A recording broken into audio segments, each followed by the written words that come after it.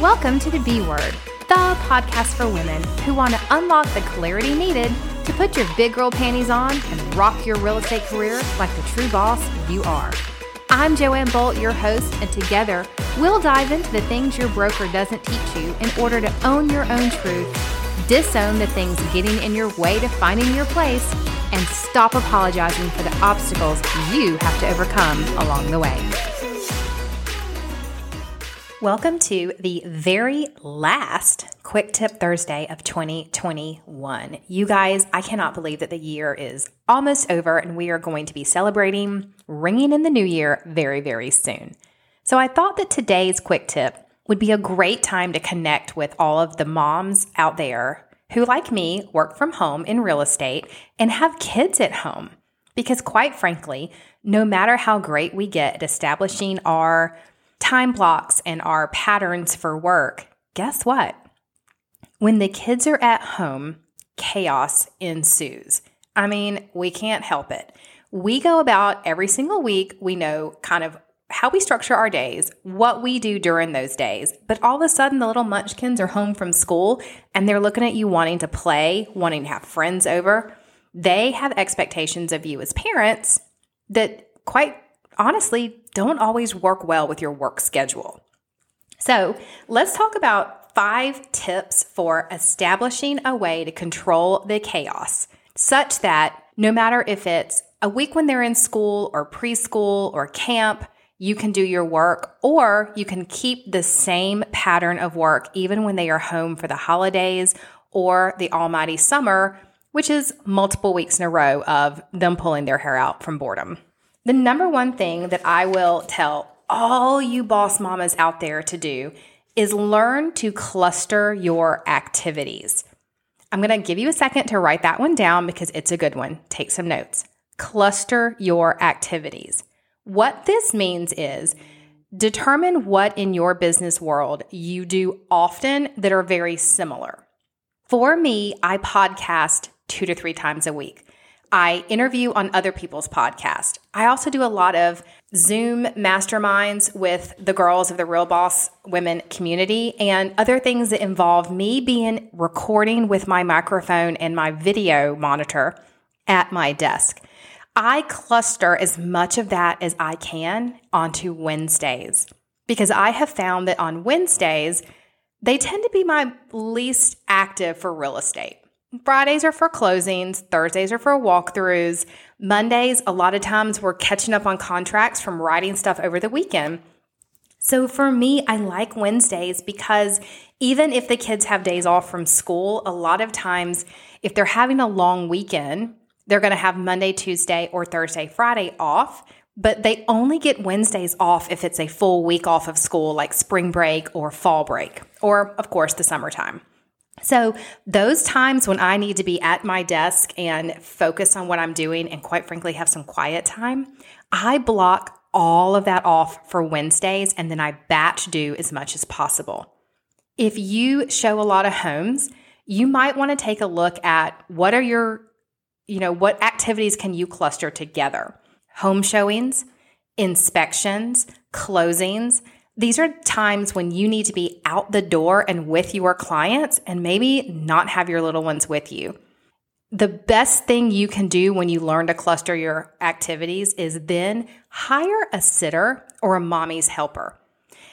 Establish certain days that on your calendar, these are the days that work for you to do these activities and just keep that sitter always at your home.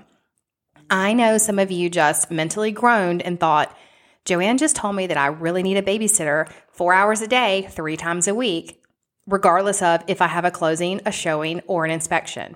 Yeah, sister, you do. Because if you have that sitter at home and you establish the pattern that they will be there on those days, you are far more likely to then also get better at ensuring that you do schedule inspections, walkthroughs, closings, or home showings during those times. And if you don't have one of those to, make happen when your sitter is there, you can always find other things to utilize your time with, but get in the habit of having that sitter there. Here's a bonus pro tip, by the way. If you have another realtor friend in the area who has kids slightly older than yours, like mine are 11 and 13. They don't actually need a babysitter per se. Utilize some, child swapping almost. Have the other agents' older kids come one of those days a week, pay them a little bit less than you would maybe an adult sitter, and just have them entertain your kids and play with them for 3 or 4 hours a day while you do some work. If they're not old enough to fully babysit, then you can't be leaving the house, but you could establish that day of the week where you're like, yeah, I'm going to do all my contract writing on this day, or I'm going to catch up during emails during this hour of the day. And when you have those sitters there and established, you can do that and get into a pattern. My second tip is time block for fun with your kids each week or at a certain time during the day. My kids know when they're off of school and I am working, that there are certain times of the day that I will devote to them. I will either shut down work at 3 o'clock so that we can go to the mall or go to the trampoline park or go to the tennis courts and hit some tennis balls. Whatever it is that they enjoy doing that I should devote some time with them, they know that when they're home at a certain time of the day, I'm going to give that time to them. I also time block each week for friends to come over. I do not need a house full of tiny human beings running around with me also working. So we've established certain days of the week that are best to have friends come over and play. That way they know and can anticipate that this is going to be something that occurs in their life and they won't be asking me for it every single day during the summer, especially. And then I am not having to rearrange my work schedule in order to give them those play dates and that time with friends or whatever else it is that they're needing to do, because we have already established that there's a certain day of the week that we do the big fun stuff, like going out of the house to do activities. There are certain days of the week that they can have friends over, and there are certain times of the day that we're going to sit down, play cards, cook cookies, do whatever it is that they want to do that doesn't involve us actually leaving the home. Now, I will here again give you the pro tip. Know your days, and that will help you establish your time block for fun. For instance, in the real estate world, let's be honest, Fridays tend to be a big day for closing. So if I'm you, I would not plan that Fridays would actually be my get out of the house and do something big fun day, because I might have a closing that would interrupt with, say, going to the local amusement park or to the neighborhood pool. I might want to do those on Tuesdays when I have less activities that take me out of the house for real estate. Number 3, tip for coordinating chaos: utilize the nap time. Oh my gosh, if you have little ones that are still taking naps, moms, nap time is not when you need to get your laundry done. I know you think it is. It is not. Nap time is when you answer phone calls, you return phone calls, you make the phone calls. Why is it not email time, but rather phone call time? Because quite frankly, if your tiny humans are asleep, then they are not interrupting you, calling out for you, or otherwise. And that is what you need when you are on the phone. You need quiet so that your customer or client can actually hear you and understand you, and you can focus on what they're saying. If you've got slightly older kids, it may not be nap time, but you can establish quiet time. In our house, we have quiet time when mom's working every single day for an hour to an hour and a half. During that time, my kids know, because we have already established rules, they cannot be playing video games. Why? Because my son's bedroom is right next to my home office, and when he plays video games and he has his headset on, he's super loud and he comes through the walls and it distracts me. So our quiet times, they can watch TV, they can be on their devices but not interacting with other kids playing games, they can be reading books. There are certain activities they're allowed to do that will keep them occupied and quiet and allow me to focus and get done what I need to get done, so that then we can go back to tip number 2, that fun time that we've time blocked. You can also establish, by the way, independent playtime. Your toddlers need independent playtime. It is okay to put them in an area with activities like puzzles or blocks or things that they can't harm themselves with while you do things like answer emails. It gives them the opportunity to learn to independent play so that you do not have to be the entertainer at all times in their lives. This, quite frankly, develops a healthier kid too. All right, let's talk about tip number 4, signal establishment. I know this one's going to sound kind of funky to some of you, but in all honesty, especially as your kids get older, this is going to become really, really critical. You need to establish signals to your family for times when they can interrupt you and times that they cannot. In my home, if my office doors are closed, now mind you, my office doors have glass fronts, and so I can see outside the door at all times. But the signal to my family is door closed, don't open. I'm on a Zoom, I'm recording a podcast, I am interviewing someone, I am doing something that does not need to have my brain focus interrupted, and therefore please don't come in here. And of course, we all know as moms, our signals don't always work, and you've got to be okay with that. The other day, my 11-year-old literally stood outside my office door with post boards where she had taken marker and written things like, "Can I go to my friend's house to play?" Because in her world, she wasn't interrupting me, and yet it distracted me. So we're going to have to revisit this rule often in our home and what it actually means. But you can establish things like that. I've seen agents put signs on doors when they're on phone calls that say "quiet please" or "open for conversation," or you can have hand signals.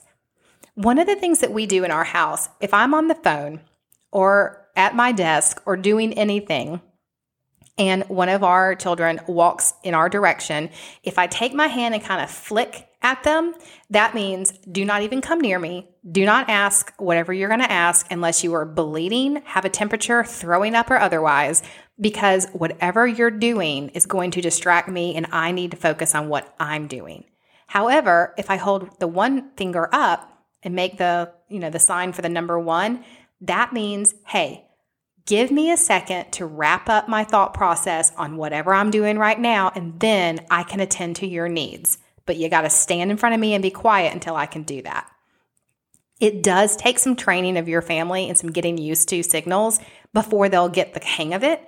And you may have to work with your spouse as well, because ladies, we all know that sometimes the men in our lives are just as guilty as the kids interrupting us. All right, final way that I can encourage you to control the chaos is know who you are as a person and understand when you do your best work and your most creative brain thoughts. That is how you structure your day. For instance, I am not a night owl. I like to go to bed. I'll admit, you guys, I'll go to bed at like 9:30, 9:45. And that could be generous at times. It may even be before that. But I know that by about 4 o'clock in the afternoon, my brain has taken a mental shutdown and I don't need to be doing my heaviest creative activity at that time. That is not my zone of genius. My zone of genius actually happens in the morning. And a lot of times it happens right after I get out of the shower because my brain's just kind of been going all morning. The coffee has kicked in. I am wide awake and ready to roll.